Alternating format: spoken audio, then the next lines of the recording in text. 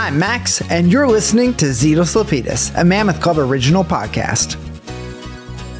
Sup, all you movie goers out there? I'm Alan. I'm Molly. I'm Max. And this is Zetus Lepetus. It is the podcast where we watch every Disney Channel original movie or DCOM in chronological order and then spend way too much time analyzing them. This week, folks, we watched Phantom of the Megaplex. Dun, We sure dun, did. Dun, dun, dun, dun. It's your favorite, Alan. This is your favorite show. They're the same thing. That's what I heard. Yeah. I heard you love this show. We more no than the longer other show. have to go to New York to see Phantom That's of the right. Opera You because saw we it. watched this. Phantom of the Yeah. Opera and this thing are the same. They are. I mean, undeniably, identical. Phantom of the Opera was on your screen at some point during this film. Yeah. I mean, individual elements of Phantom of the Opera. So, like, if you were to just do a really bad sort of like cutout of like pictures of the you've seen of Phantom and like paste them onto other like background images, then it's pieces of Phantom. No, the actual movie showed it for they you. showed a few clips. They showed Phantom. That is true. Oh, That I is true. have some thoughts on that we'll get into. Oh, okay. We'll get into it. Okay, the basic show info of this film is a young man working at a cinema on a special premiere night finds that the films being shown are full of strange and eerie occurrences. Ooh. Spooky. So spoopy. I mean, accurate, right? True. Like, I true. agree. Like, one thing that I will say is that these descriptions have they got more and more accurate and more succinct, and I love that. This film was released on November 10th of the year 2000. That's my mother's birthday. Not the year 2000, of course, just November 10th. What a weird timeline that would be. The pressing question on my mind is, did either of you watch this movie as a kid? No. No. No, yeah, same. I feel like we're getting into an era where it's like going to be very, very hit or miss for us. But we've had two or three in a row now where none of us have seen those. Yeah, there was a string I remember us talking about, I think before sequel season, where it's like, I haven't seen any of these films coming up. I have no idea what to expect. And, What is and on we're the in screen? it. Yeah, we're here. Sequel season, though, I feel like will come back because I Yeah. do remember tuning in for some of the sequels of the movies that I liked. Sure. We're also we're going to hit the TV shows became movies section where like the Even Stevens movie, Yeah. the Jet Jackson movie, like I liked the show, so I tuned in for the movie version as well. And even if I didn't watch the sequel, we're familiar with the characters, Yeah. right? There's like there's sort of a knowing what to expect, and like I'm familiar with the vibe. Whereas these are total shots in the dark. I have no idea what I'm walking into at all. Going in blind. The top song. Now, this is only the third time that this has occurred in our short run as a podcast. We have the same top song 2 weeks in a row. And it is Come On Over Baby by Christina Aguilera. Hell yeah, and a good one it was. She was dominating. She was dominating the charts at this time. Truly. I loved her so much. Now, the top grossing film, though, for this week was Charlie's Angels. Oh, hell Wow. yeah. Like the Cameron Diaz, Drew Barrymore, Lucy That's the Liu. one. That's The the one. OG. Well, Like, I saw that, I was like, Not wait the a minute. real OG, Yeah. Well, but but Yeah. our my OG. my OG. Yeah, the recent one is like one of the worst box office flops in history. that's true. The it is. reboot. But this one was good. I liked this You one. can only revive Bernie a Mac, franchise right? So many Is times. Bernie Mac in this? I think so. And Charlie? Bill Murray was in it for sure. Well, there's the draw. Yeah. Bill Murray. Yeah. Man, I loved Cameron Diaz too. What happened to her? She disappeared off the face of the earth. I actually just saw a thing about her coming back. Huh. I was a big fan of her work. Yeah, for sure. Some top news at the time. The PlayStation 2 had recently been released, and it is still one of the most popular gaming consoles ever created. I think we talked about this before, but literally we've hit that point in time when the PlayStation 2 was released. I remember it well. Yeah. Big moment. Big I didn't get it moment. immediately, but it was a big deal. I didn't either. But did you experience this issue, Max? I know this is very gamer nerd, so for all 6 of you out there who maybe experienced this, but I had such a hard time because that's when I first realized, like, oh shit, I need memory cards for this to like actually save my stuff and have it be consistently somewhere. And I was like, when I first bought it, I didn't have any memory cards, didn't have anything like that to plug into the stick. It's like, why can't I play Tony Hawk Pro Skater 3? God, I had already gone through this in the previous generation, but I understand you. Yeah, I didn't have a PlayStation. This was, I think, this outside of the Nintendo 64 and the Super Nintendo was my first foray into like the new consoles. So I was utterly unfamiliar.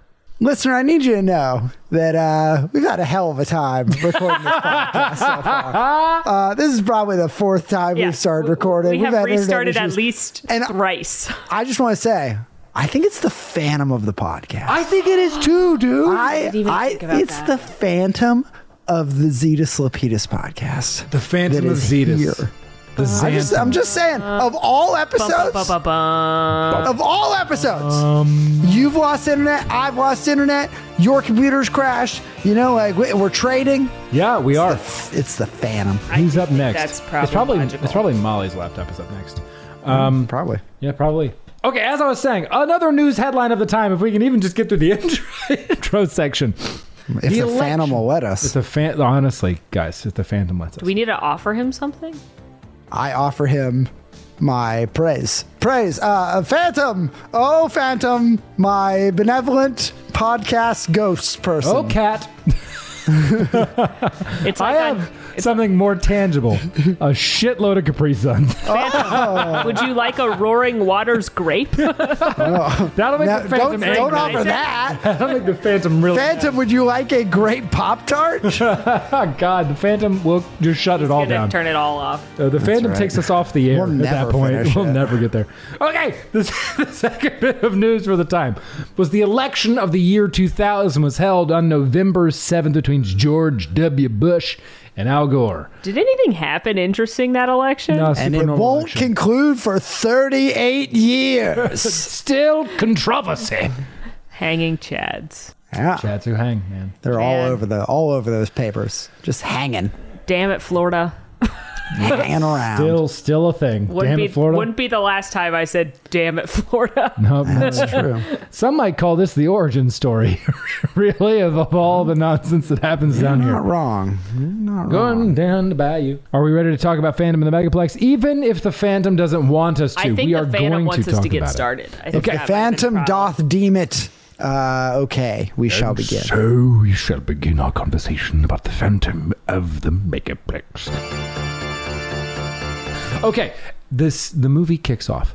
How Yeah, it thrilled does. were you that the movie kicked off with exposition again? Fucking hated it. So I How have- thrilled were you that 5 minutes into the film we were still getting VO? Jesus I literally Christ. I wrote the timestamp. It was 5:19, and I you checked it finally as well. ended the exposition. I want you Yeah, to I understand- checked it as well because eventually I was like, God, this is a lot of VO. Like, for some reason, it didn't bother me as much as normal. But after a while, I was like, God, it doesn't stop. It No, I just didn't keeps bother- going. It's because they weren't staring you in the face while I have begun to classify my level of disdain for voiceover and exposition in DComs. Level 1 is please, it's not there, right? Those are the signs of a DCOM that is good. If you do not include exposition in terms of voiceover, I am willing to bet that you are probably going to be a 7+ rating on the DCOM scale. It's a safe bet. The minute you add VO and exposition for this, I'm knocking your ass down. You are not getting higher than a 6. It's not happening because you're trash. And depending on the level of VO that you're adding, it could get significantly worse. Wow, spoiler on your rating. I don't care. VO is trash, listener, and you heard it here first. So that's not true. VO is great in some instances, but in these instances, not so great. Phantom Now, of the all Megaplex. you out there working in VO, you heard what Alan said. You're I trash. heart your face. You're and trash. wonderful. You feel like- specifically. Alan thinks you're trash. I Don't feel like say that. you're calling us trash. No, I have a few. What is this if not VO? yeah. Have we never VO'd a video?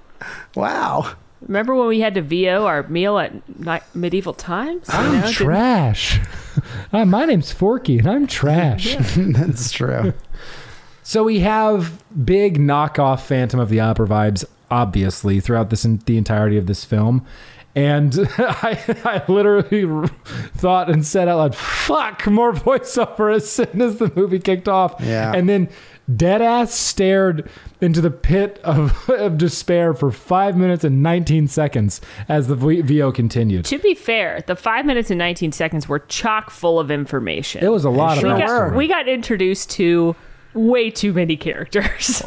Yeah. Let's that's talk true. about them, shall we? So not only do we learn about characters, we get some backstory. So the theater that we had was the Megaplex today currently sits on the grounds of where an old theater used to sit that was demolished, and somebody died, or maybe didn't die, but probably died in the first movie that was ever shown here was Phantom of the Opera.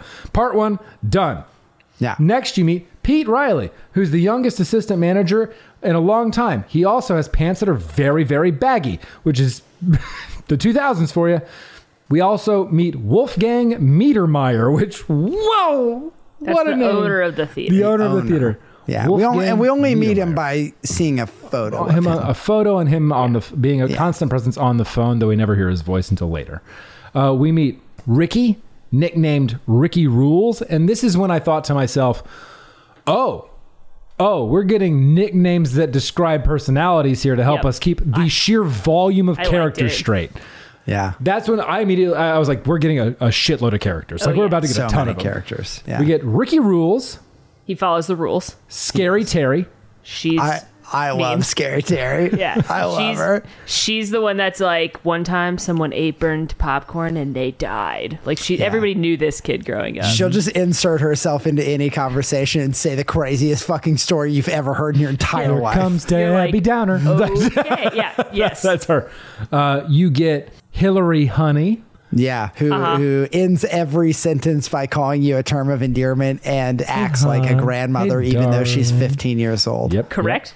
Yeah. Question mark, which made me actually facepalm. That one's good. He questions everything. Everything. He's pedantic. He's not even questioning everything. He's I know, pedantic. but question mark is Question mark is a great name. You get Racy Lacey.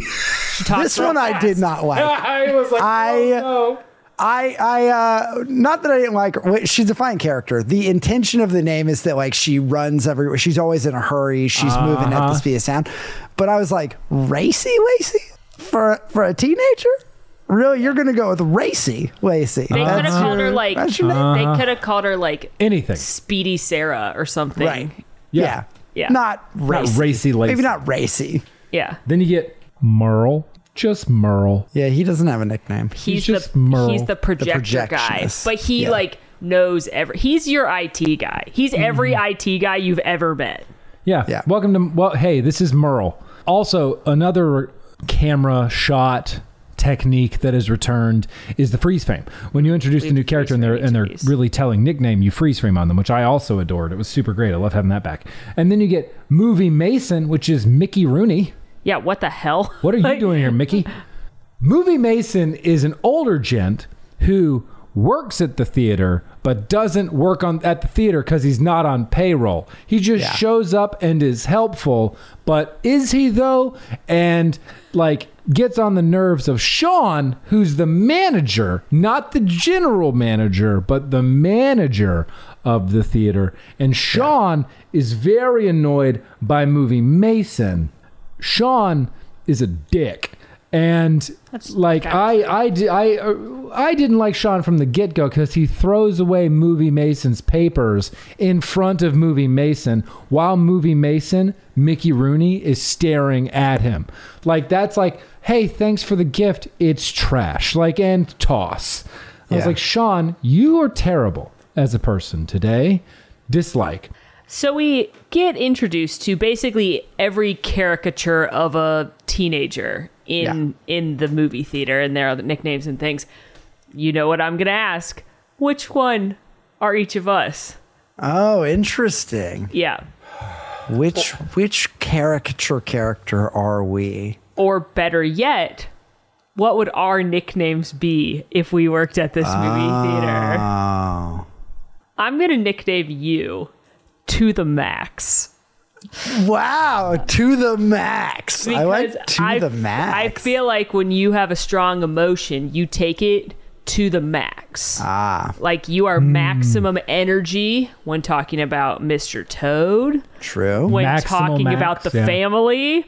When talking about people being wrong at trivia.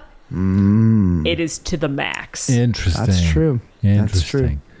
What would yours be, Malls? I'm trying to think about this. It has to start, like it has to be alliterative, which is It has to be alliterative Well, it does, rhyme or some kind it of was pun. just to the max, right? Yeah, That's that was not kind of like alliterative. question mark. You know, Yeah, it's like a yeah. play on your Why name. don't we go back to your AIM name, which is Hot Tamale, That's true. That was Hot my tamale name. is a pretty good one. because it's also candy you can buy at the Megaplex. That's true. Yeah, and like fiery. Yeah, right. a Not even just like a she's hot, but like there's like a fiery kind of personality there. Yeah. I think that She's could fiery. be good. Hot Yeah. tamale Hot could be tamale. Okay. To the max. Hot tamale. God, I'm so worried about mine. It's going to be another Professor Blitz, isn't it? good. There's You not made a up lot of Professor like. Blitz. There's not like a rhymey name. I'd have a hard time rhyming like racy lacy. I think we probably don't have a rhyme for Alan. I just looked up adjectives that start with A. What's at the top of that list? Well, I'll just go through them. A bloom. Abiding. Bloom. Achy. Adequate. Adequate, Alan. Adequate Alan Alan. is pretty funny. That's- Not accurate, but pretty funny. That's what Alan would give himself, but That's true. Alan not- would call himself adequate Alan. I agree. Affordable. The thing is that here's what I'll say about Alan is that Alan could be Pete, and Pete doesn't have a nickname, that's true. right? Alan could be assistant manager Alan, Don't make me Pete. Yeah. and not have a nickname. Like Sean doesn't have a nickname. I'm not saying you're Sean, but I'm saying like the management type don't have nicknames. They're just who they are. And Alan could be assistant manager Alan. I was thinking like I'm titled now. I guess it's amazing Alan or No. like something Amazing Alan works. like something Spider-Man already has that adjective. to- and I- Astounding Alan. Yeah, something to make it very clear That he's that the Alan best. is the best of us. The best one. I don't Yeah. know. I kind of liked affordable. if I'm Awesome being honest. Alan. Awesome Alan. Awesome Alan. Yeah, because he's a superhero Yeah. in my eyes, Okay. and all Always Alan. Because he's always there for you. yes, oh my. He's always Alan. Let me tell you. adaptable Alan. 'cause Ooh, adaptable. He can do anything. He can do Agreeable everything. Alan. Agreeable Alan. I think. Admirable Alan. Admirable Alan is pretty good. You know what I think it would be? I think every time Alan came on screen, we would just give him another nickname, a new doting name. yeah, a new A adjective, and That he is- would get equally uncomfortable every time. Like he is right now. Yeah, so it'd be like Yeah. the first time you meet him, it'd be like, this is awesome Alan. He's awesome Very at uncomfortable. everything. He's awesome at everything. And then the next time he comes on screen, he's like, hey, you know what? I've never fixed a projector before, but I'll sure give it a go. And it's like, thanks, adaptable Alan. how you're so adaptable. And then the Yeah. next time, like some old lady's scared in the movie theater because it's real windy or whatever, and he like saves the old lady, and it's like, wow, he is sure angelic Alan. And like every time we and like a halo would Yeah. hang over his head. so Yeah. just every time he does something, I like it. God. he I like becomes it. a It new changes. yeah, it's Yeah. adaptable, just Okay. like Alan. Just Well, like Alan is. We have some names for each Yeah. other now. So that's the hot tamale to the And max. you might see him start to get upset, and you'd be like, "Oh, he's gonna be angry, Alan." But then Alan doesn't get angry, and And so It's about he'll coins. like He reverts back to agreeable Alan real quick. exactly. So we cut to a boot camp scene, effectively, with Sean attempting to whip his troops, also known as caricatures, into shape for this movie premiere that has been orchestrated by Wolfgang.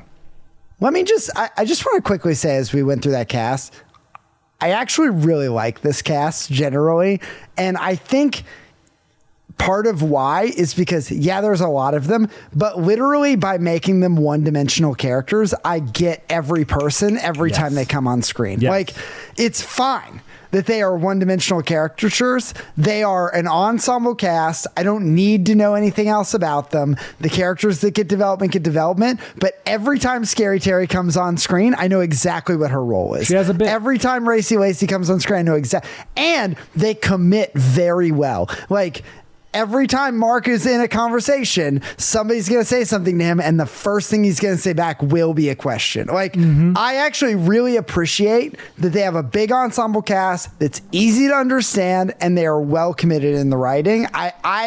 It's a lot of people, but I really like it. I think that they nailed this like ensemble feel of working at the theater. This one was a good one. I thought that as soon as they did the introductions, I thought, please just let them live in this lane.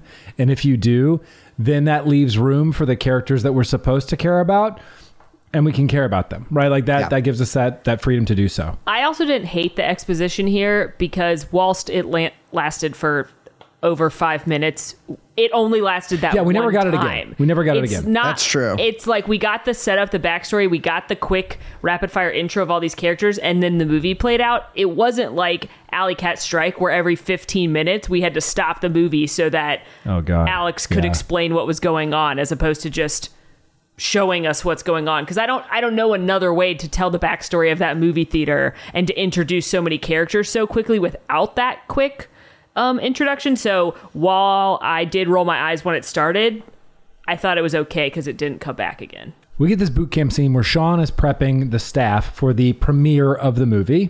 Do either of you remember what movie they're premiering here? It's called Midnight Mayhem. Midnight Mayhem. That is correct. Midnight Mayhem. Midnight Mayhem. So they are the premiere of Midnight Mayhem has been Wolfgang has worked hard to get the premiere of this Megaplex. And this is like the premiere of the movie, right? Like I am to understand that this is the premiere of this blockbuster film is at this random ass movie theater. Correct. Now, you're saying that unbelievably, but I need to give some context here for what's going to happen in the rest of this episode. I weirdly resonate with this film really strongly. So my high school job from when I was 16 until actually my freshman year of college when I moved to Disney was I worked in movie theaters. And one of the theaters I worked in was the theater next to the headquarters of Regal Cinema. And they had movie premieres. I'm not shitting you. In this weird little town in Tennessee, we did the premiere for Journey to the Center of the Earth. Oh, with the Brendan Fraser movie? The Brendan Fraser one. And we did the premiere for, what was the first one they did? Oh my God, I can't remember. There were like 3 while I was there. There were 3 because it was next to the headquarters of Regal Cinema. Like that was where the premiere was. That's wild. I legitimately remember events just like this. So there wasn't so bizarre. LA premiere. That was the premiere. I think that's true. Yeah, I think that's true. All right. Well, that's wild to me, but I guess it's steeped in reality. So did you get to meet Brendan Fraser? You know, I didn't. That's a bummer. We love Brendan. So Sean is whipping his troops into shape, and he does so with amazing turn of phrase like, it's service that can't be beat that put butts in every seat. Don't worry. I literally wrote down every single one of those turn of phrases that I heard throughout this film, and I cannot wait to share them with you, listener. Is that so you can tell Molly and I when we're talking about how to run Mammoth Club? You can spout these inspirational phrases at us. During our Mammoth meetings, I'll be sure to bring these up. So, and after he spits that turn of phrase, he goes, remember everybody, rise to my level or be gone, which seems like a real big management bait and switch. Like, service that can't be beat puts butt in every seat. Also, if you don't rise to my level, you're fired. True. What?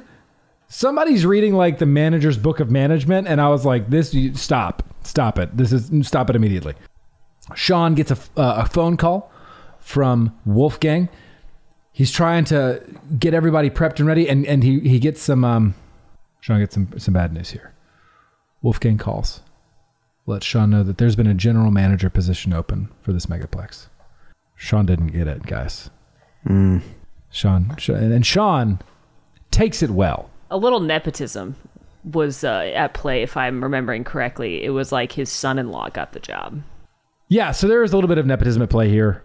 I think the intention of this is like we're pushing Sean into a meltdown situation at this point, and he does some acting, some chef's kiss acting. It was like some heavy breathing in front of his team and staff. This whole movie takes place in one day, right? Yeah. Yeah. I just feel like Wolfgang is not a great senior leader because if you are going to have a huge event at your facility with all these like movie stars and things, do you think it's a good idea to tell the person running that event that they're not getting a promotion that day? On the day of the event? That day. Yeah, maybe not the move. In fact, you might want to, this is horrible leadership. You might want to manipulate them and be like, if it goes well, we'll see. Yeah. That's some true leadership right there. That's not skeezy at all. Yeah. But you know what? Sean turns, he sort of internalizes his grief and says, this ringer, a smile at every door keeps him coming back for more. God, it really does too. It really does. And he dismisses Thank you. everybody but Pete. And then he looks at Pete, he's like, hey, whatever goes wrong, I'm blaming you. Thank you, Accolade Alan, for that. That was good. Accolade Alan. Ooh, I like this name. So this is the setup at the theater. We're sort of establishing those work relationships. Now, naturally, we have to go back home and establish the home relationships that Pete has. So we meet Pete's mom, single parent counter, goes up. I couldn't tell what happened to Dad. I mean, it doesn't matter, but did he die or... Who knows? They kind of mentioned that... It seems like he's dead. They talk about him in a way that I think he's dead. Also, it took me a minute, but we've got a community theater. We sure do. Only one, here. I think, in this whole movie. We just got the one. Yeah, and Mom. she got a name this time.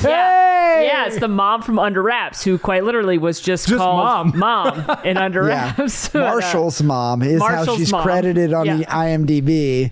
Yeah. But yeah, she got a name this time, Julie Riley. Congratulations, Mom. Congratulations, Julie. We also meet Pete's younger sister, Karen Riley, and younger brother, Brian Riley. And this is another thing that they do a really good job of establishing for both of those characters, is that they continue throwing out in-universe movie quotes and references. Mm-hmm. And even Pete acknowledges, like, is everything you say a reference to a movie? So you get right off the bat that these two kids, big into movie culture, love seeing the movies. They love the movies. This is the perfect job for them because they love the movies. They've ridden on Great Movie Ride before. They've been on Great Movie Ride. They want to be a GMR host, and I've got bad news for them. I've started to realize that in DCOMs, there's only one reason why a kid can be passionate about a thing, and it's because their dead parent liked it. Because... They did mention, and this is why I think Dad is dead, is because they're like, his mom at one point, they're talking about Pete working, and his mom is like, your dad really loved the movies. He would go all the time. Maybe that's why you work there. And, you know, we've got Rip Girls. Yep. You know, we've got Ready to Run. And now Phantom. The only reason why you can be passionate about anything is because your dead parent loved it first. Also, Horse Sense. Sure. Yeah, Horse Sense as well. Andy Lawrence loved horses and working on the farm because his dad did it with him. Yeah. It is like the beat for passion. For sure. Mom says this to Pete because as Pete is sitting down and eating a mixing bowl full of cereal, which, by the way, I did as a kid. I 100% had mixing bowls full of cereal. We don't have any now, but we can get it. Wow. You want some cereal? I have cereal downstairs. No, I don't have milk. You can eat it dry. Walmart's probably open 24 hours or a gas station. Or could probably get some Instacarted by the time we're done with this. So Mom and Pete have a conversation. And Mom is like, hey, you're working too hard. You're going to be burned out before you're 30. And I was watching this. I was like, oh, as somebody in my 30s, I was like, did that hit too close to home for you, Pat? Yeah, I was like, oh my. Yeah. I was like, this is the first time and I was like, how old is this kid? Right. He's 17. He's 17, but I was like, 30? That's so far away if you're 17. Also, he says... she says all work and no play, and he says it's going to make me really, really rich. And let me tell you, tell me about the pay at a movie. As somebody that worked at a movie theater, let me tell you what it's not going to make it. really, really rich because I made minimum wage when I worked, and it was $5.15 an hour. Now he's an assistant manager, so he's probably making $20,000 a year. But all work and no play ain't gonna make that kid anything. Let me. Well, tell maybe he doesn't want to work at the movie theater forever. Maybe he's just learning on the job skill set and management ability. No. Wait a second here. The entire first part of this film, and then we'll get to it a little bit at the end, is around the climbing the career ladder at the Megaplex. All right. They literally talk about him getting Sean's job and then maybe general manager. That's true. Of the I just wanted him to have aspirations of Yeah. I think I'd like working at a movie theater. It was a great high school job. I'm just gonna say it. Like, I love movies. You probably get free popcorn. I don't know. You know. You do, but I will tell you that I think your love for popcorn will wane. That's probably true. I had about a 15-year stint where I didn't eat popcorn. I've only recently come back to popcorn, actually, because I was so over it. There was literally about 15 years of my life where I didn't eat it. Any popcorn or just movie theater popcorn? No popcorn. I just didn't want it because not only it's one of those things where it's like the only food we got for free was popcorn. You could have all the soda you wanted. We had popcorn for free, and then we had you buy nacho tins at movie theaters, right? We had to make those. They didn't come packaged. You had to there were big bags of nachos, and then we had to put the nachos in the thing, like the chips in there. Yeah, we had to put the chips in the plastic container. And if a chip was broken, you could eat it. So I'm sure it comes as no surprise that it was like, I'm getting a bag down from this. Oh, I dropped it. Shit, what happened? I'm like, you mean there's some broken chips in this bag? I'm shocked. Aren't they just dry ass tortilla chips? Yeah. Yum. Yeah, that's right. If it's kind not of popcorn.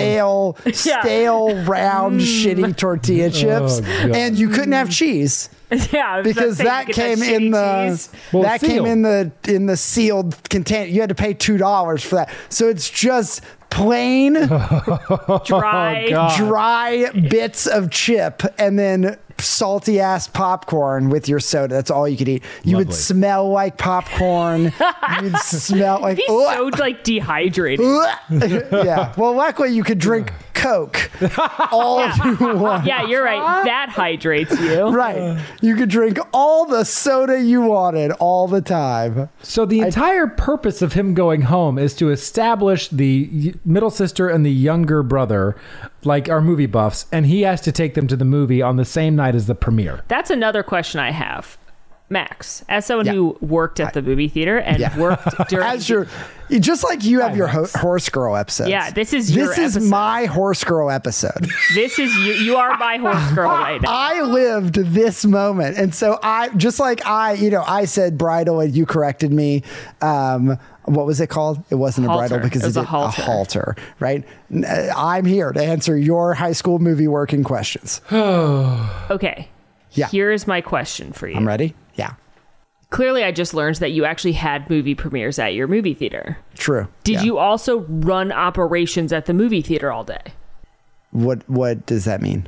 I think it's crazy that they are just running the movie theater all day long with guests, and then at 7:00 they're gonna have a movie premiere.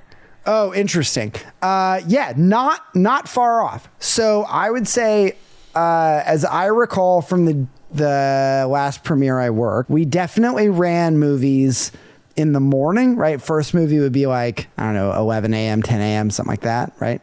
And then we ran movies all morning, early afternoon. As I recall, there were movies that ran into 3-ish, 4:00 p.m.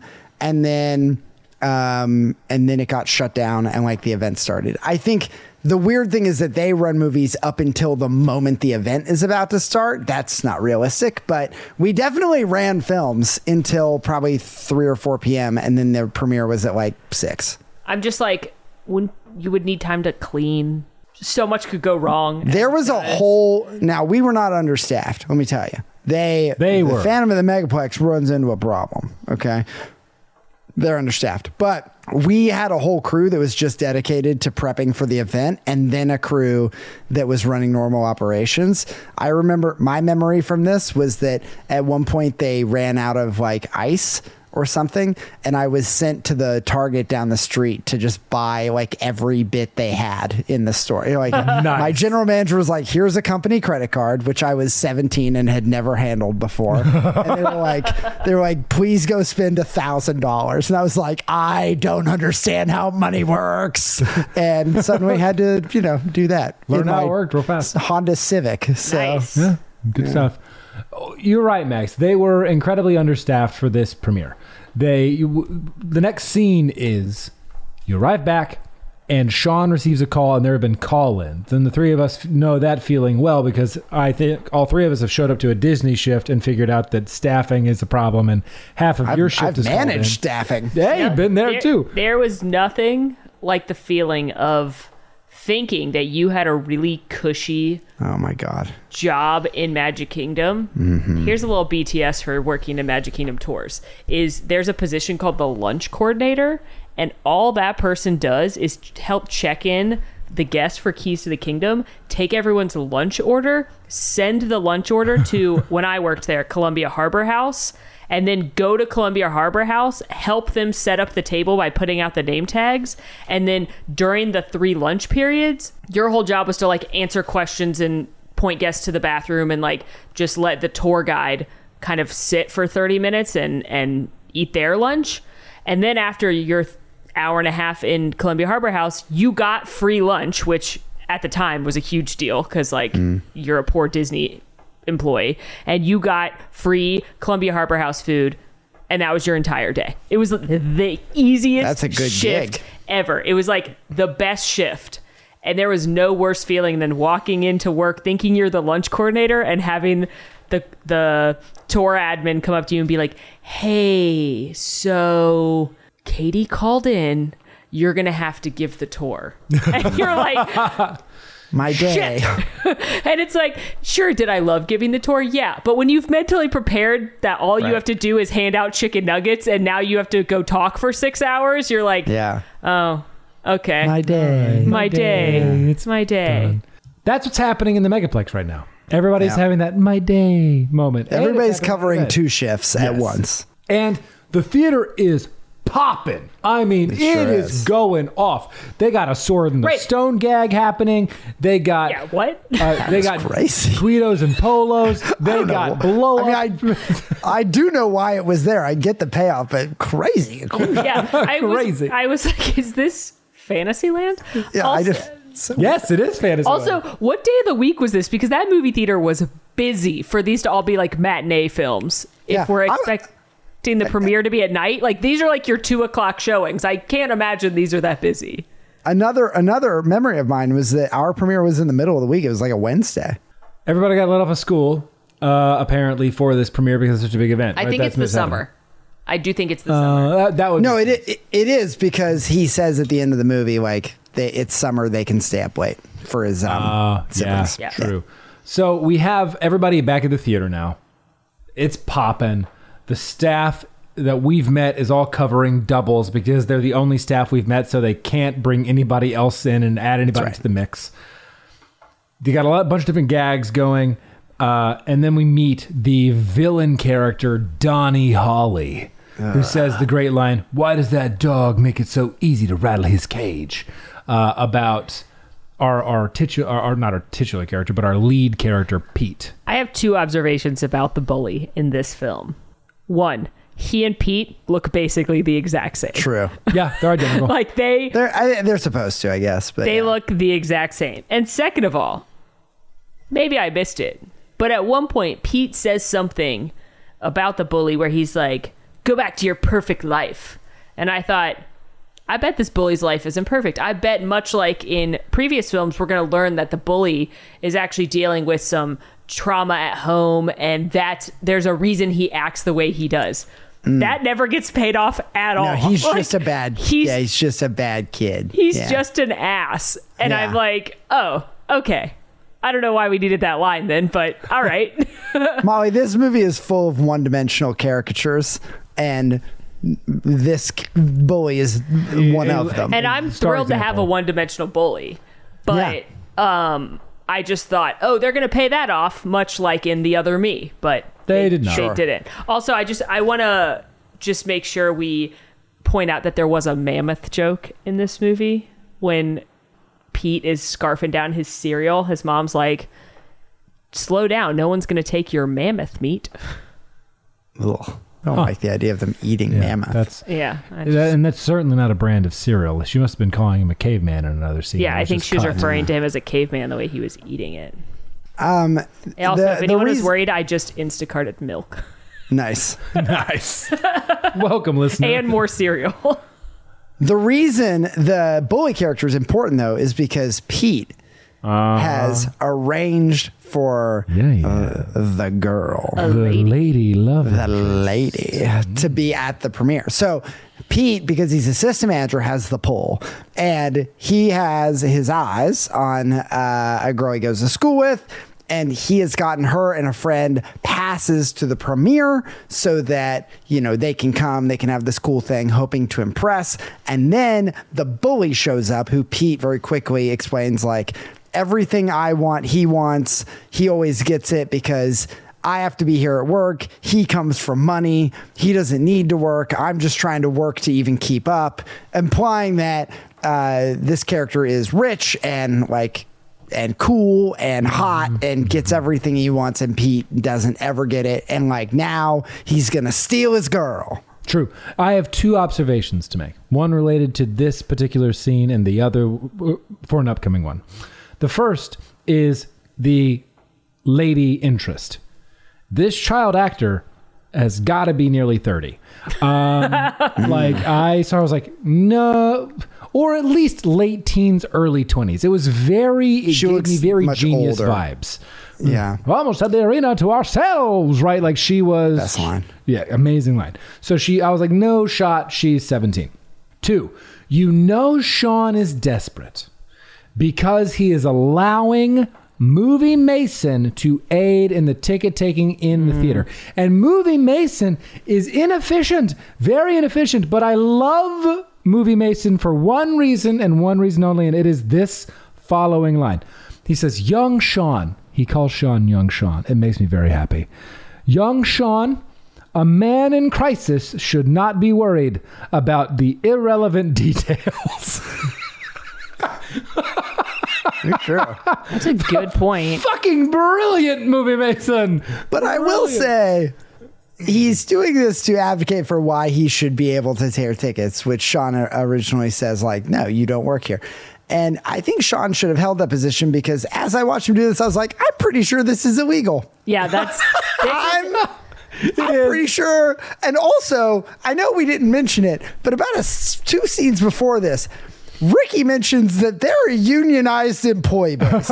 And he mentions that the union is going to have issues with the fact that they're skipping their lunches. Yep. And listen, as somebody that has led in a union environment for multiple years, I'm here to tell you that they should have been offering OT in order of seniority to their employee base, but they certainly shouldn't. I mean, this is going to get grieved. The fact that not only is this totally illegal, which is going to come up in just a second, but not only is this completely illegal, there are going to be grievances because there should have been OT and maybe even double time offered in order of seniority to all full-time employees of this establishment. Agreed.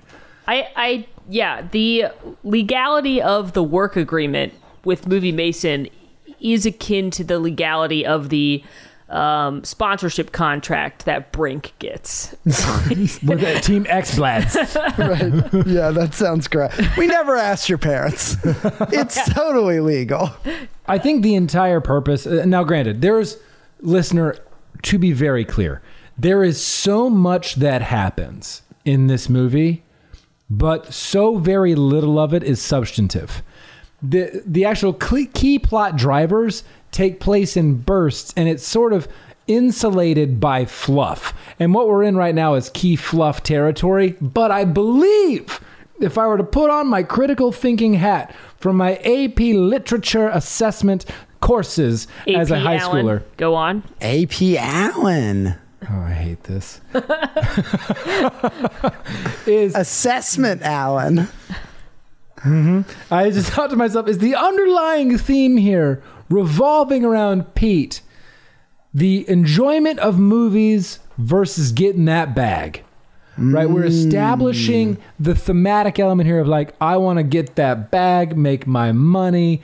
I want to make my millions as an assistant manager at a Megaplex versus, boy, I just love movies. And the reason it calls into question for me is we have the arrival of middle sister, younger brother, right? It was Karen and Brian. Well, and I just want to quickly pause to say, I think it's an interesting point you make, and that Movie Mason provides a good foil, because Movie Mason shows up to the theater every day, doesn't want to get paid, doesn't care about getting paid, albeit that's completely illegal, for his work as a ticket taker, purely because of his love for the movies. He doesn't care at all about the money. He just wants to be there because movies are magic to Movie Mason. And so he's an interesting foil to Pete. How do you think they got Mickey Rooney to be in this movie? I have no idea. Fucking Why the fuck is Mickey Rooney in this movie? I'm looking it up. I'm not going to find a satisfactory answer. Mickey Rooney. Why? That's all I thought the whole time was like, why are you here? I can't understand. In previous movies, we've talked about how often the senior actor kind of plays this like shepherding narrator role, like in Halloween Town, but that's not what Movie Mason does at all. He's just like this funny side character that is like this kind of kooky old man who loves the movies. There's really no good answer. By the way, fun backstory about Movie Mason's character that we don't get at all, but there's literally a paragraph about him on the wiki. It's his family, Movie Mason's family. Guys, this is actually interesting trivia. Movie Mason's family opened the old theater that was demolished before the Megaplex was built. And when the theater closed down and the Megaplex opened, Mason still thought he worked there. So he's senile, though he technically doesn't. Wow. Yeah. Yeah, I think they say that. I think they say that. Yeah, they say that. I must have missed it. I was just still flabbergasted. I also Mickey Rooney was in it. that's now you're taking advantage of a old gentleman who's got some memory loss. So that feels it's very even worse. illegal. It's Feels very worse. illegal. And yeah, to your point, Alan, the siblings show up. They are running late because Movie Mason is so slow to tear the tickets that he's backed up the line all the way down the stairs. The siblings are frustrated. What's going on? We got to make the movie. And then Sean comes over and makes Movie Mason leave because he is discovered by talking to Mr. Niedermeyer that this is an insurance concern. And that by having Movie Mason work, he is creating an insurance liability. And I'm like, yeah, man. Yes. Right. Yes, that is correct. Maybe you shouldn't have gotten that job.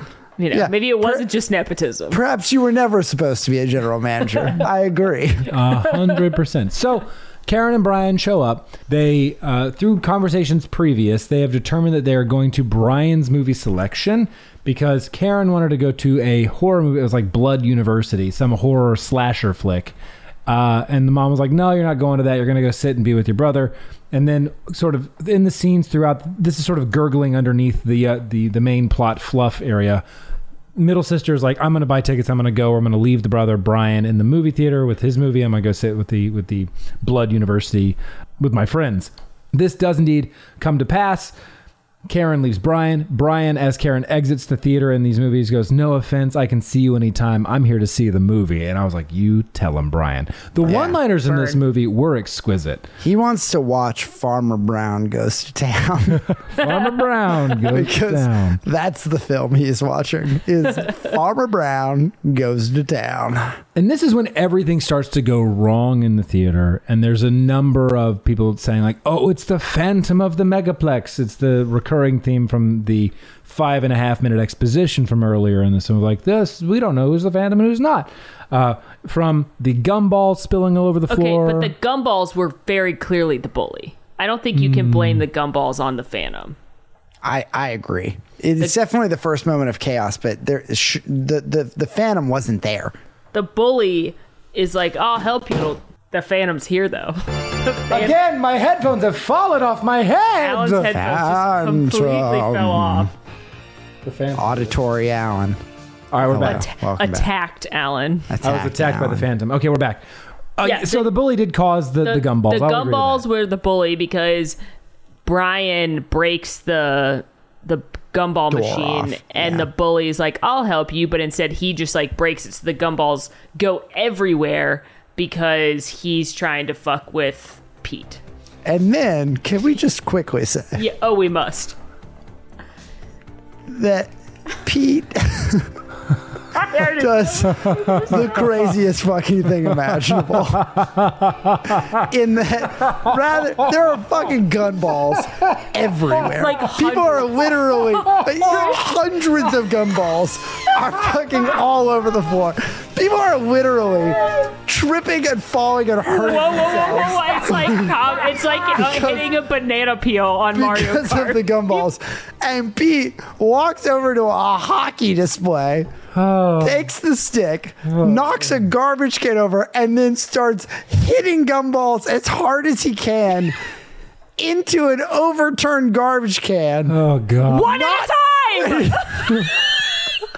One at a time. It would take you 4 hours to clean up the gumballs this way. By the time everyone cheers, they're like, you did great. There's still fucking 200 gumballs on the ground. Yeah, there's like an audience around like clapping each time he hits one in, and I'm like, that trick would get old after the fourth gumball. It's like, so dumb. Just sweep them. Oh, sweep God, them. So And then he walks away, and like, there were so many gumballs on the ground. Job half done. Job half done. Job just started. So this is the start of the chaos in the theater. Popcorn begins to overflow. A projector is broken. And I remember at this moment looking over at Molly as we were viewing this, and I was like, and it was around the third incident that had begun to occur, which is a movie about a blackout where the projector kept breaking. I was like, oh, I wonder if the issues in the theater correlate to the title of the films. That's when I was like, I wonder if this is how this is going to play out. Spoiler alert, listener, that's exactly how it plays out, because now everything is going wrong across all of these theaters, and it all relates to the movies that are being viewed. I really wish they'd had some more interesting films going on then for this trope to occur, because they have like, there's one movie called like Cyclone Horror or something like that, and then like a big fan, like it's really breezy in there, and then one of them, the projection cuts. I really wish they'd been playing like Jaws. No. Here's the kicker. You know what one theater shark shows up? No. Yes. No. Both of you. You know what one movie didn't have any problems? Blood University. That would have been funny. Oh, that's true. There was no killer in the just had killer movie. Murders happening. Yeah. I think the Phantom got cold feet on that one. The Phantom's like, I'll turn the fan on, but I'm not gonna. I'm not gonna do a murder anyway. Yeah, I'm not gonna kill someone. My favorite was when this all starts. P goes into the movie where the projector's messing up and it's out of focus, and like there's a riot happening in this theater, which, by the way, not realistic at all, right? But there's all these people that are upset, and he walks in, and somebody stands up, like very first, fix the projector, like just the most like did you out of control scream. Did you also notice? So Pete goes in to fix it. And he has this same sort of like go-to line. It's like, ladies and gentlemen, if you have an issue at the theater, you can take it up at the front desk. If you would like, we are going to restart the film, but we could also submit a refund for you. Thank you so much for your time. Yeah. Now, the second time he does this, he's walking out of the theater after like talking with Merle to get the projector fixed. And I remember watching the scene.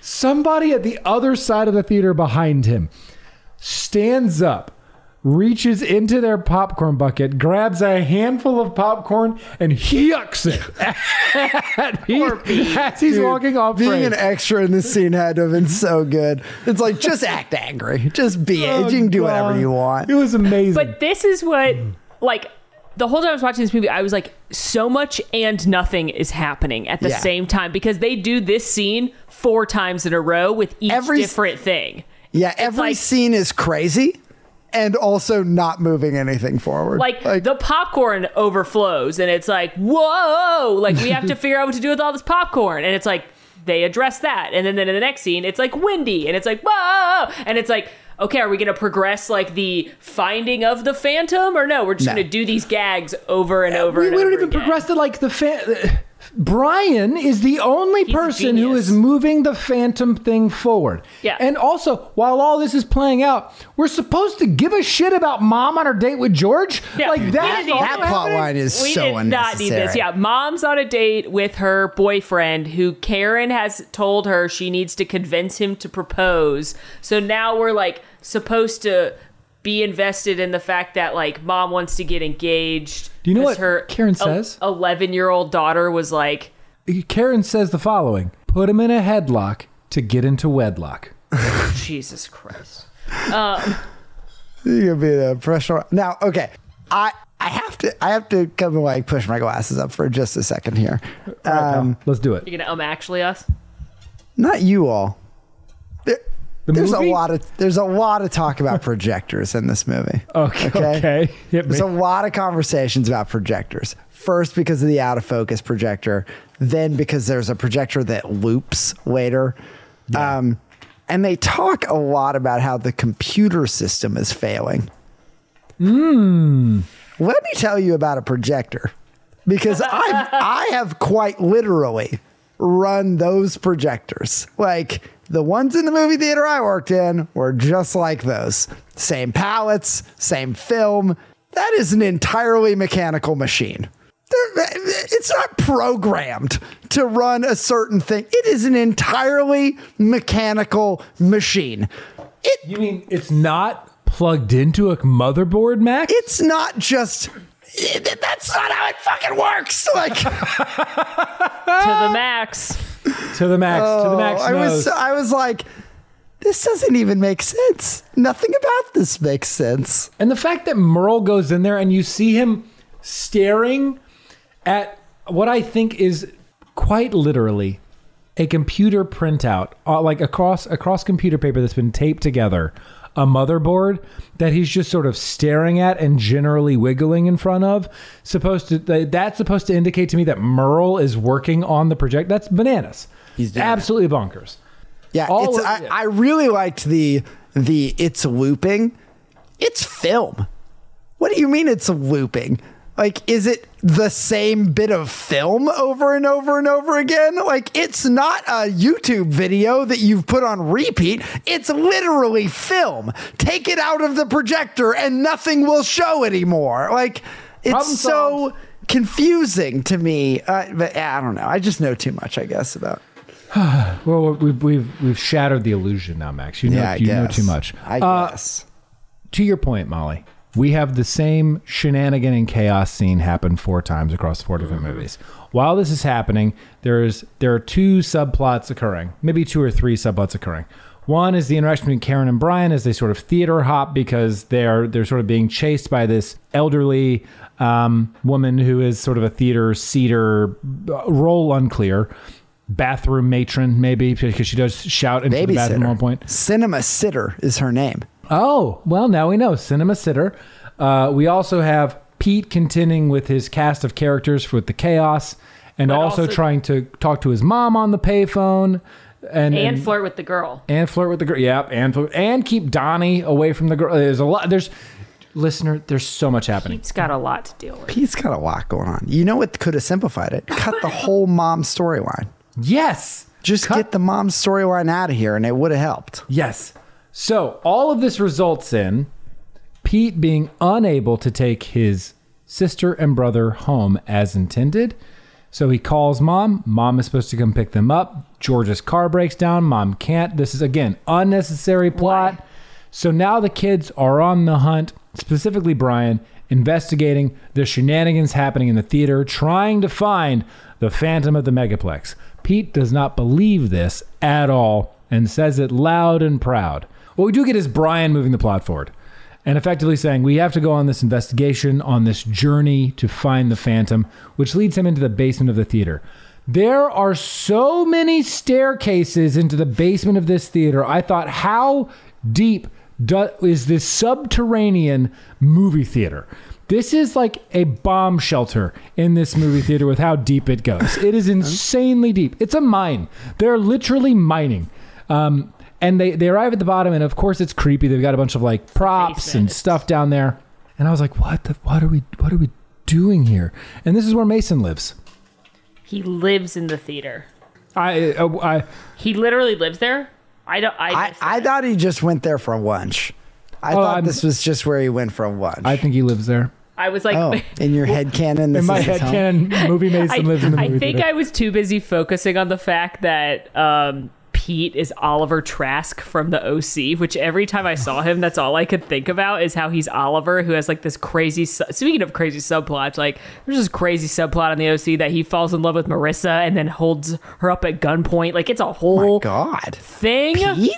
Pete. Yeah, you never would have thought. I know. You'd think he'd he be was such a young entrepreneur. I know, but he falls. Entrepreneur? He moves to California and shit goes down. Sorry, a young part of the machine. Yeah, a young cog in the machine. To be fair, he becomes rich, so maybe. Oh, he did it then. All work and no play. Yeah, made Pete a crazy person. Pete a rich man with a gun. I think it's his parents' money because he is in high school, but he lives in a hotel. God, that show's so good. But sorry, I was just thinking about that for most of the movie. I wasn't paying attention to movie Mason's home in the basement. Lunch hole, yeah. We also, the other thing we've... Gollum in the basement of the precious movies. Mickey Rooney as movie Mason as Gollum. Precious. I gotta say, movies are magic. I gotta say, right now you're being acting, Alan. Yeah, that's right. Ooh. A little bit amusing, Alan.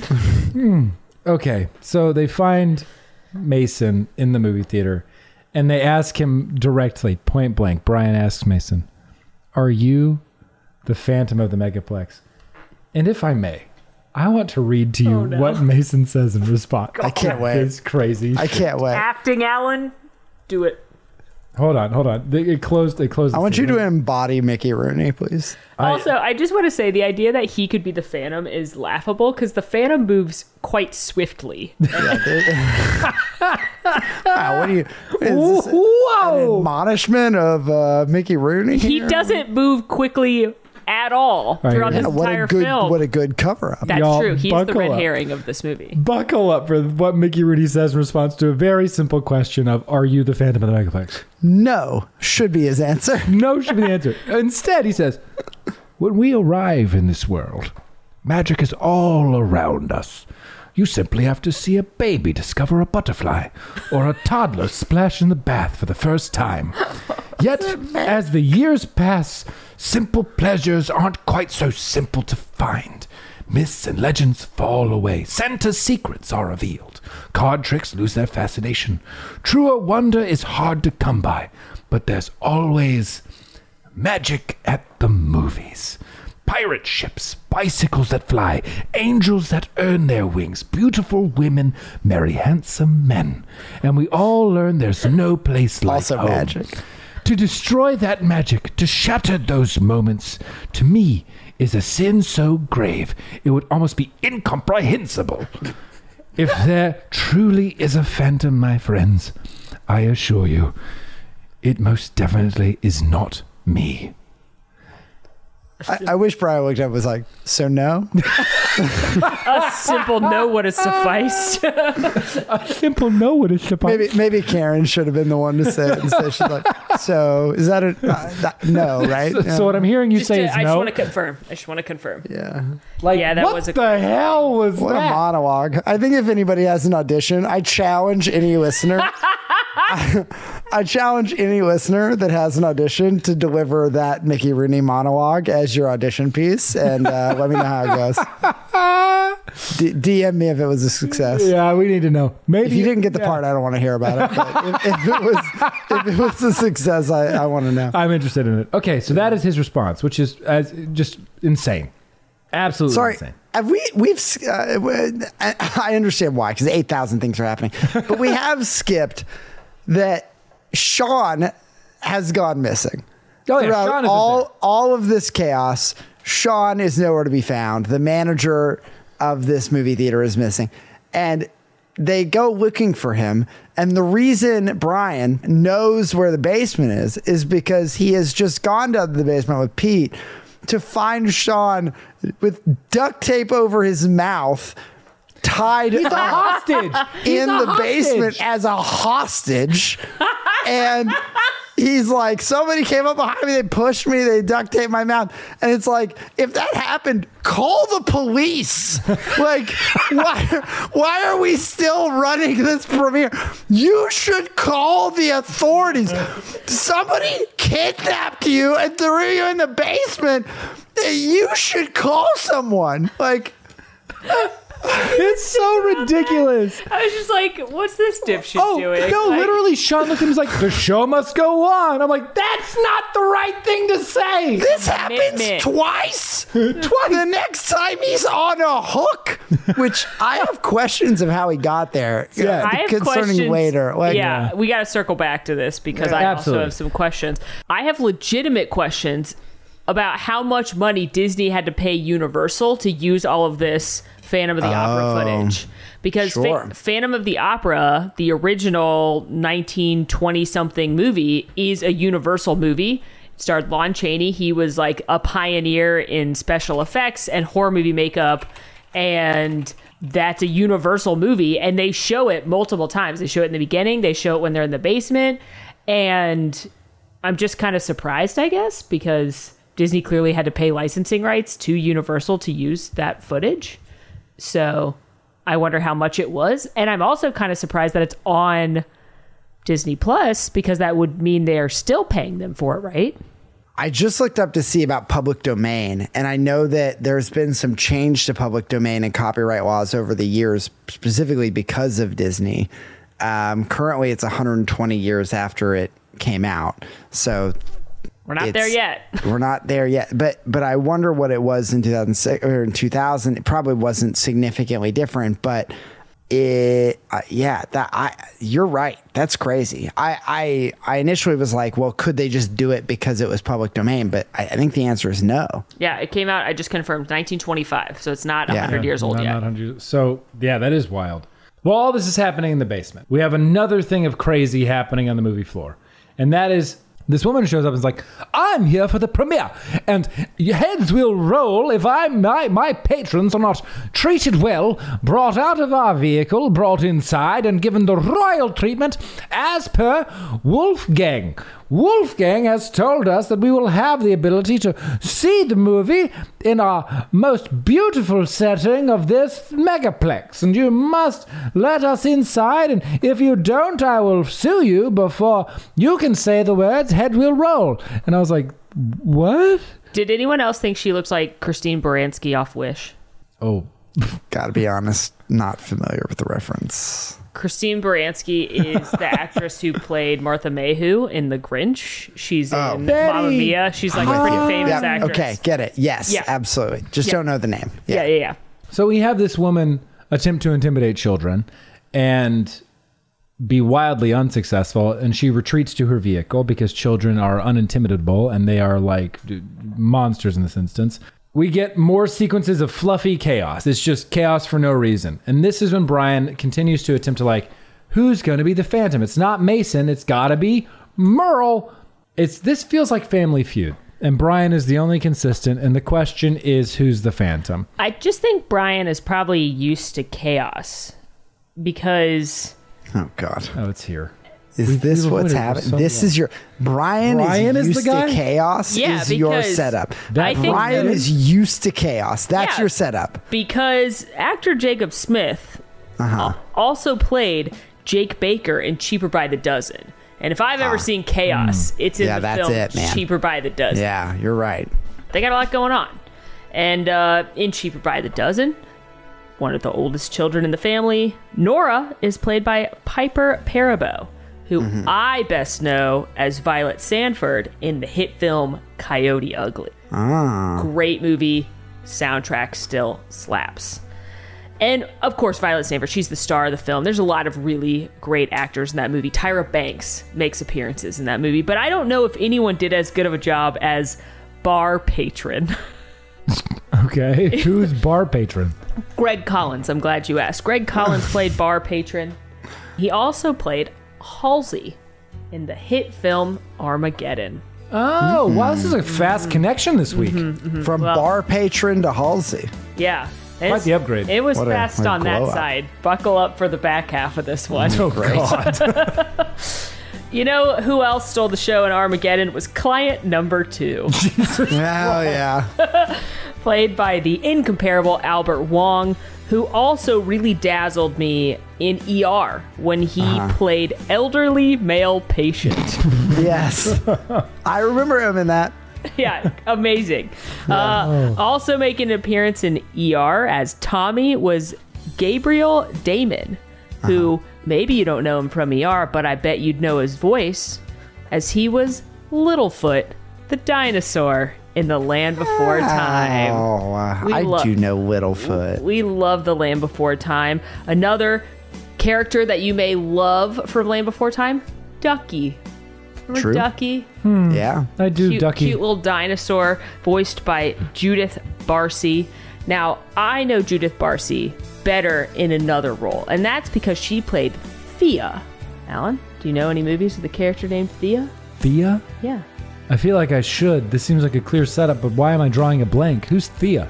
What if I told you Thea was Michael Brody's daughter in Jaws the Revenge? Oh, my the fourth Lord. film in the Jaws canon. And truly a surprise to everyone is the fact that Michael Caine is in Jaws the Revenge. Michael Caine. And he literally said that he took the role of Hoagie in Jaws the Revenge to pay off his gambling debts, and he's never seen the movie. Which is probably for the best, because it's bad. But I love it, really, quite a lot. Michael Caine, in a more renowned role, played Arthur Tressler in Now You See Me Too. Also in Now You See Me Too is Lizzie Kaplan, who played Lula. But I know Lizzie Kaplan as playing Janice Ian in the hit teen film Mean Girls, one of my favorites. And in Mean Girls, there's quite an ensemble cast, just like there is in this one, especially when you start thinking about all the girls that the Plastics write about in the Burn Book. And some of you may remember that they write about Amber D'Alessio because she made out with a hot dog. It was one time. But you know what? Amber D'Alessio was played by Julia Chantry, who in this film is Scary Terry. Wow. Oh, my gosh. Scary Terry. Oh, Made out no. with a hot dog one time. How interesting. Yep. You've been Armageddoned, the part of the show where Molly, by no one's urging, has found yet another way this DCOM can be tied to the smash hit Armageddon. Don't tell her to stop because she won't. So we got there by going to Brian. I want to amend something I said. I've done a little bit of extra research. The 120 years on copyright and public domain is for anonymously published or anonymously published or with a pseudonym. There it is. Yeah. Pseudonymously. I don't know how you would say that word. Published works. It's less. It's like 95 years or something less than that. But regardless, we weren't there in 2000. It certainly wasn't 74 years. So it can't be a public domain. But I'm mostly correcting myself. I wanted to comment because you started with Brian and in Chaos. You know, as I was watching Brian run all around the theater, all I could think about was how, once again, we have a non-employee running around dangerous equipment like projectors, and the insurance liability there has to be letting Brian be near projectors and other dangerous equipment at this movie theater. It is What a wild. risk associated. Thank you, with it. shop steward Max. I'm saying. To the max, the shop steward role. I'm here to represent the union of the theater. Now, much like this film, we are going to take a deep breath and try desperately to bring this thing home. So, we have now had Sean be adult napped twice. The kids have had to rescue him twice. We have Mietermeyer show up for the premiere with the new general manager. He is at the exterior of the theater, welcoming in the guests. We are about to move into Weekend Mayhem. Midnight Mayhem. Alliteration is important. And we're about to have this premiere. Everybody comes inside. They are going to drop the ceremonial balloons on top of the crowd. And what should happen? But they are water balloons and not regular balloons. Oh, like what? The logistical. Well, it's because Sean put them up there, and now the Phantom has filled them with balloons. It's crazy. Yeah, it's crazy. The balloons splash over all the guests. Mietermeyer is naturally upset, but they're not as upset as I feel like they should. I agree, Molly. I agree. Fucking pissed. I would be so bad if I was dressed up nicely to go to a movie premiere and then you dumped a water balloon on my head. I would be fucking furious. And they're like wet, and then Pete comes with like 6 towels for 30 people, and then they're like, it's fine. What? All right, let's watch the movie. Let's watch the movie. We learn here that Mietermeyer doesn't know Sean's name. He keeps calling him the wrong name. And we have all of these A-list actors and actresses appear, one of which is Madison Ashley Metz, who Movie Mason once encouraged to become an actress, so she did. And now she's an actress, and she's here on a date with Movie Mason to see the premiere. Just unnecessary. We find out in this moment that Madison Ashley Metz grew up in this town and grew up knowing Movie Mason. And let me tell you, the most unbelievable thing in this whole film is that nobody knows that Madison Ashley Metz grew up in this town. Yes. Because I'm going to tell you right now, another weird connection I have with this movie. Megan Fox went to my small town elementary school for one year. Oh, okay. Machine Gun Kelly's. I mean, Machine Gun Beyonce, Kelly's Megan star Fox. of the Transformers films. That's the one. Went to my elementary school for 1 year. Huh. No one would shut the fuck up about how Megan Fox had gone to our elementary school for 1 year. From the moment she got famous. Did you know she went to school here? It's all anybody would fucking talk about. So the idea that this girl is a movie star and nobody talks about the fact that she grew up here is crazy. Yeah, certainly wouldn't happen. They would be talking about it. So we get all the patrons in the theater to see Midnight Mayhem. We have learned in the time since then that the great big dinosaur and gorilla who are inflatable on the outside of the Megaplex have gone missing. So Pete goes up there with Karen and Brian to find the inflatables. Now, shop steward Max, would it be acceptable for children to be on the roof of the movie theater? Interesting. Seems like a massive insurance liability to have non-employee. OSHA should investigate. Perhaps OSHA should get involved. I agree. OSHA should be involved all up in this sitch. So they are major lawsuits should be coming upon this theater. Even worse, made worse because the Phantom is there in his Spirit Halloween cloak and decides to throw a tarp over the children and run around them in a comic gag and tie them with a plastic rope. And he goes, the whole time he's doing it. It's so good. With certainly not organ music playing, like a natural organ. Like somebody tuned their keyboard to the organ setting and like played the notes like womp, womp, womp, womp. So it's brilliant, really. So the kids fall over. They could die. Like literally, they're on the roof. On the roof, yeah. No. Pete puts our worries to rest after Karen voices her concerns about rolling off the roof, and Pete says, "Don't worry, there's a balcony." Yeah, I think that was literally for people like me watching it. Like they're gonna die. Like they're gonna fall off the roof. Now, here's the kicker: is that the children don't attempt to disentangle themselves by untying the plastic rope. They attempt to they attempt to turn a lever that like is supposed to like blow an air vent open to like blow the tarp off them. What? So like they literally are trying to tie like the knot loop around a lever to like turn the handle to like, it's ridiculous. They free themselves is the outcome of this. And they run downstairs to the premiere theater. As the movie premiere is beginning, Mittermeier is, God, what a fun name to say. Mittermeier is giving his introductory speech, and what should we see emerging from over the orchestral section, the rear overlook, but the massive, somehow fucking roaring inflatable dinosaur. That's Godzilla, baby. I also noticed it was roaring much like the shark in Jaws the Revenge. I was like, how is it roaring? Like, why is it roaring? Is that the Phantom? Is he doing the sound effects? Like, I don't know. Probably. It is wild.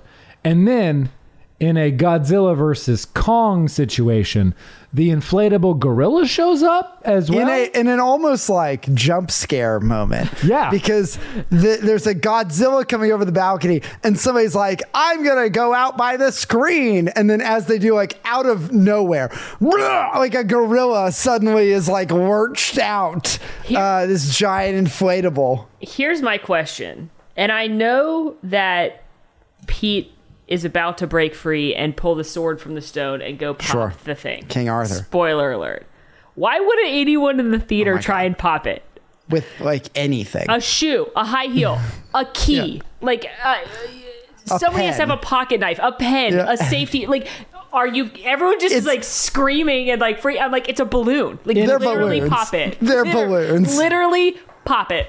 No, we need the sword that is definitely real and sharp. That's in the lobby of a movie theater to pop the balloon. Which, by the way, we didn't even get here because obviously there's too much going on. Which, by the way, Donnie Hawley already pulled from the stone. He legitimately pulled the sword. This bully character early in the film has been like, no, I'm King Arthur now. I pulled the sword from the stone. I would like my prize. Like, you let the bully pull the sword from the stone, and then when Pete needs it, they have to turn it off rather than him like walking up and being like, I'll pull the sword from the... No, they're like, oh no, it just got reset, so it needs 10,000 more Donnie pulls. So let's just turn it off for you. Like, it's crazy. What? It's so wild. Pete runs in, stabs both balloons, and then gets into a behind this projector screen fight with the Phantom once again in his Spirit Halloween cloak, and they fly like Tarzan through on a rope and gimbal, fighting each other in the air, casting shadow puppets on the projector scene. I'm sorry, my favorite part of this is not... I love the backlit fight, but my favorite part is that the fucking balloon is filling the whole theater, and Pete still feels the need to leap from the balcony and fucking mount the dinosaur like he's riding on the back of Godzilla and thrusts the blade. You can't just walk up to it and pop it, Pete. Like, you must leap from the balcony. Oh my God, it's so good. This whole scene is so good. I love it. It's ridiculous. The fight scene ends with the Phantom and Pete bursting forth from the screen. And it is revealed in this moment that Sean McGibbons, who could have predicted this, is it's like the old Scooby-Doo. Sean McGibbons? Whoa, what? And I would have got away with it too. If it wasn't for you meddling kids. Like... And Niedermeyer is pissed. I have some follow-ups. How the fuck did Sean tie himself up and duct tape his own mouth? That is a good follow-up. I'm good with the duct taping his own mouth, but tying your hands behind your back is crazy. Like, I don't know how he did that. Hang himself on a hook. Like, what? How? Did he just fucking jump until he got it? Like, and like hope he didn't poke himself? Like, his back has got to be so bruised. Like, he's just constantly slamming the hook over and over again. So Niedermeyer is pissed. Sean's angry. Wait, my favorite part of this is Niedermeyer goes, "I'm going to arrest you for mischief." And I thought, can you be arrested for mischief? Sir, we're going to be arresting you for reckless endangerment of non-employees at your business. I have some news. You are in some really heavy legal disputes now because there were a lot of people put in danger tonight. 2 minors and an elderly man who do not work here have been put in danger. I'm just like, mischief. We have That's funny. we have some sort of movie producer who whisks Sean away and is like, "I've got a great idea for a flick, kid. It's called Phantom of the Megaplex, the Sean McGibbon story." I liked the meta mention of the movie. Can't have a movie without saying the name, and here they fucking did it. Like, and then, because we have to wrap up every subplot, Mom gets engaged to George through a proposal with an analogy about plants that was brought up earlier. Again, the movie could have done without this, please. And then, because we have to climb the corporate ladder, Niedermeyer goes up to Pete, a 17-year-old, and is like, "Hey, Sean, the 30-year-old's a crazy person, so we're going to not have him here anymore. You, a 17-year-old, would you like to be the manager of the Megaplex?" And Sean is like, "No."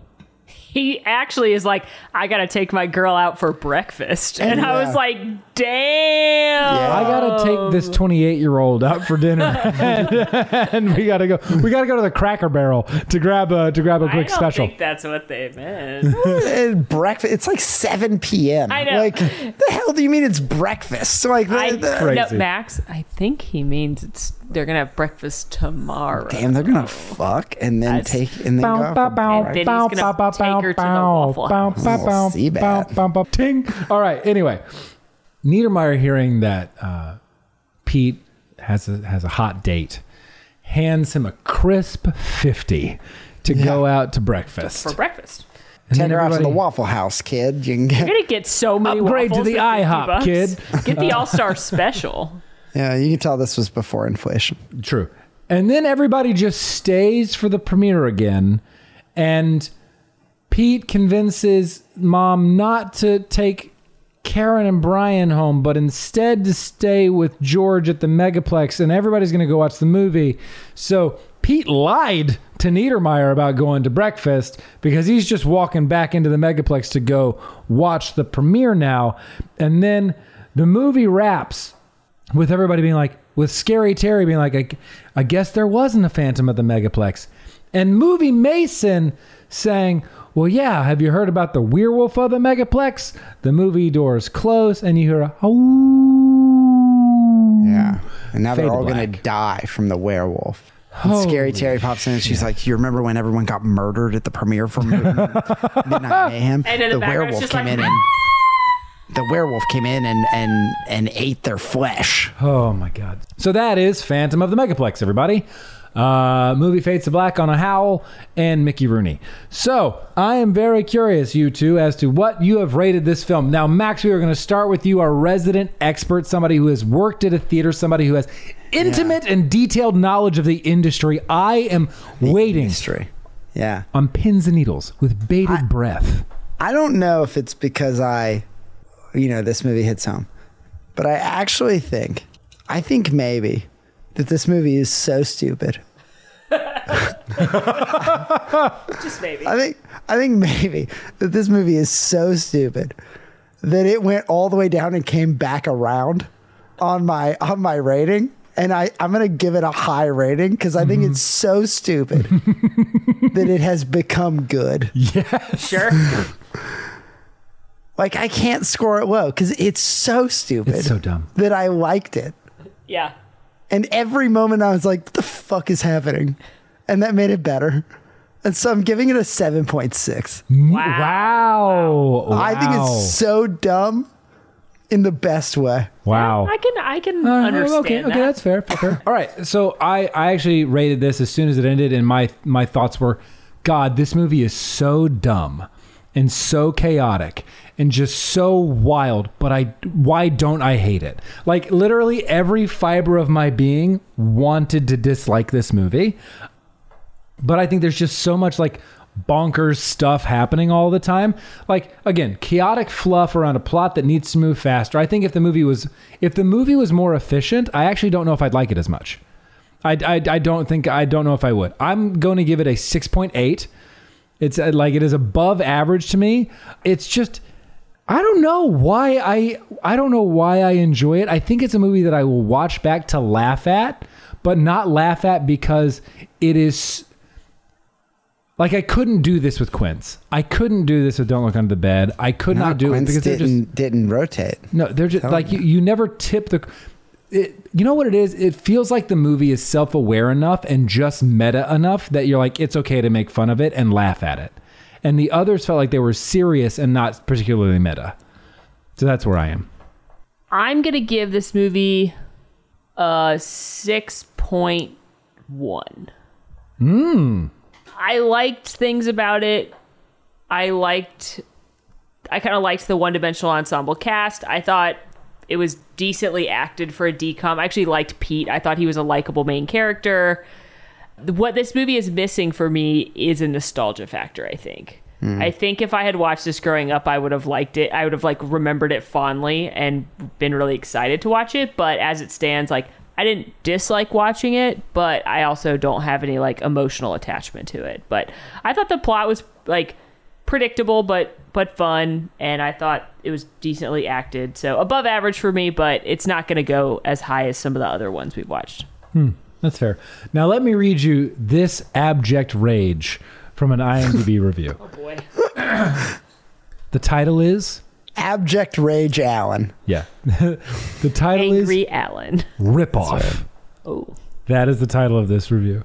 And Well, I can't yeah, wait. bro. Honestly, Have you? this person Yeah. doesn't understand the concepts, and I'm so excited to read it. Here we go. Let's get into it. This is a cheap man's Phantom of the Opera. Did Disney really think no one would notice? I mean, seriously, just change the word Megaplex with the word opera. I really hate this movie. I really do. This movie has horrible acting, horrible plot development, and just about horrible everything else. Though it does have its few moments, but those won't last long at all.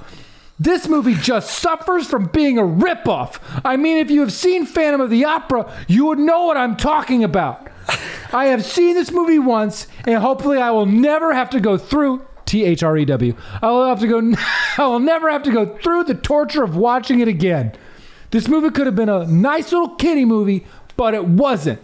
Stay away at all costs! Because it's in all caps, so that last sentence.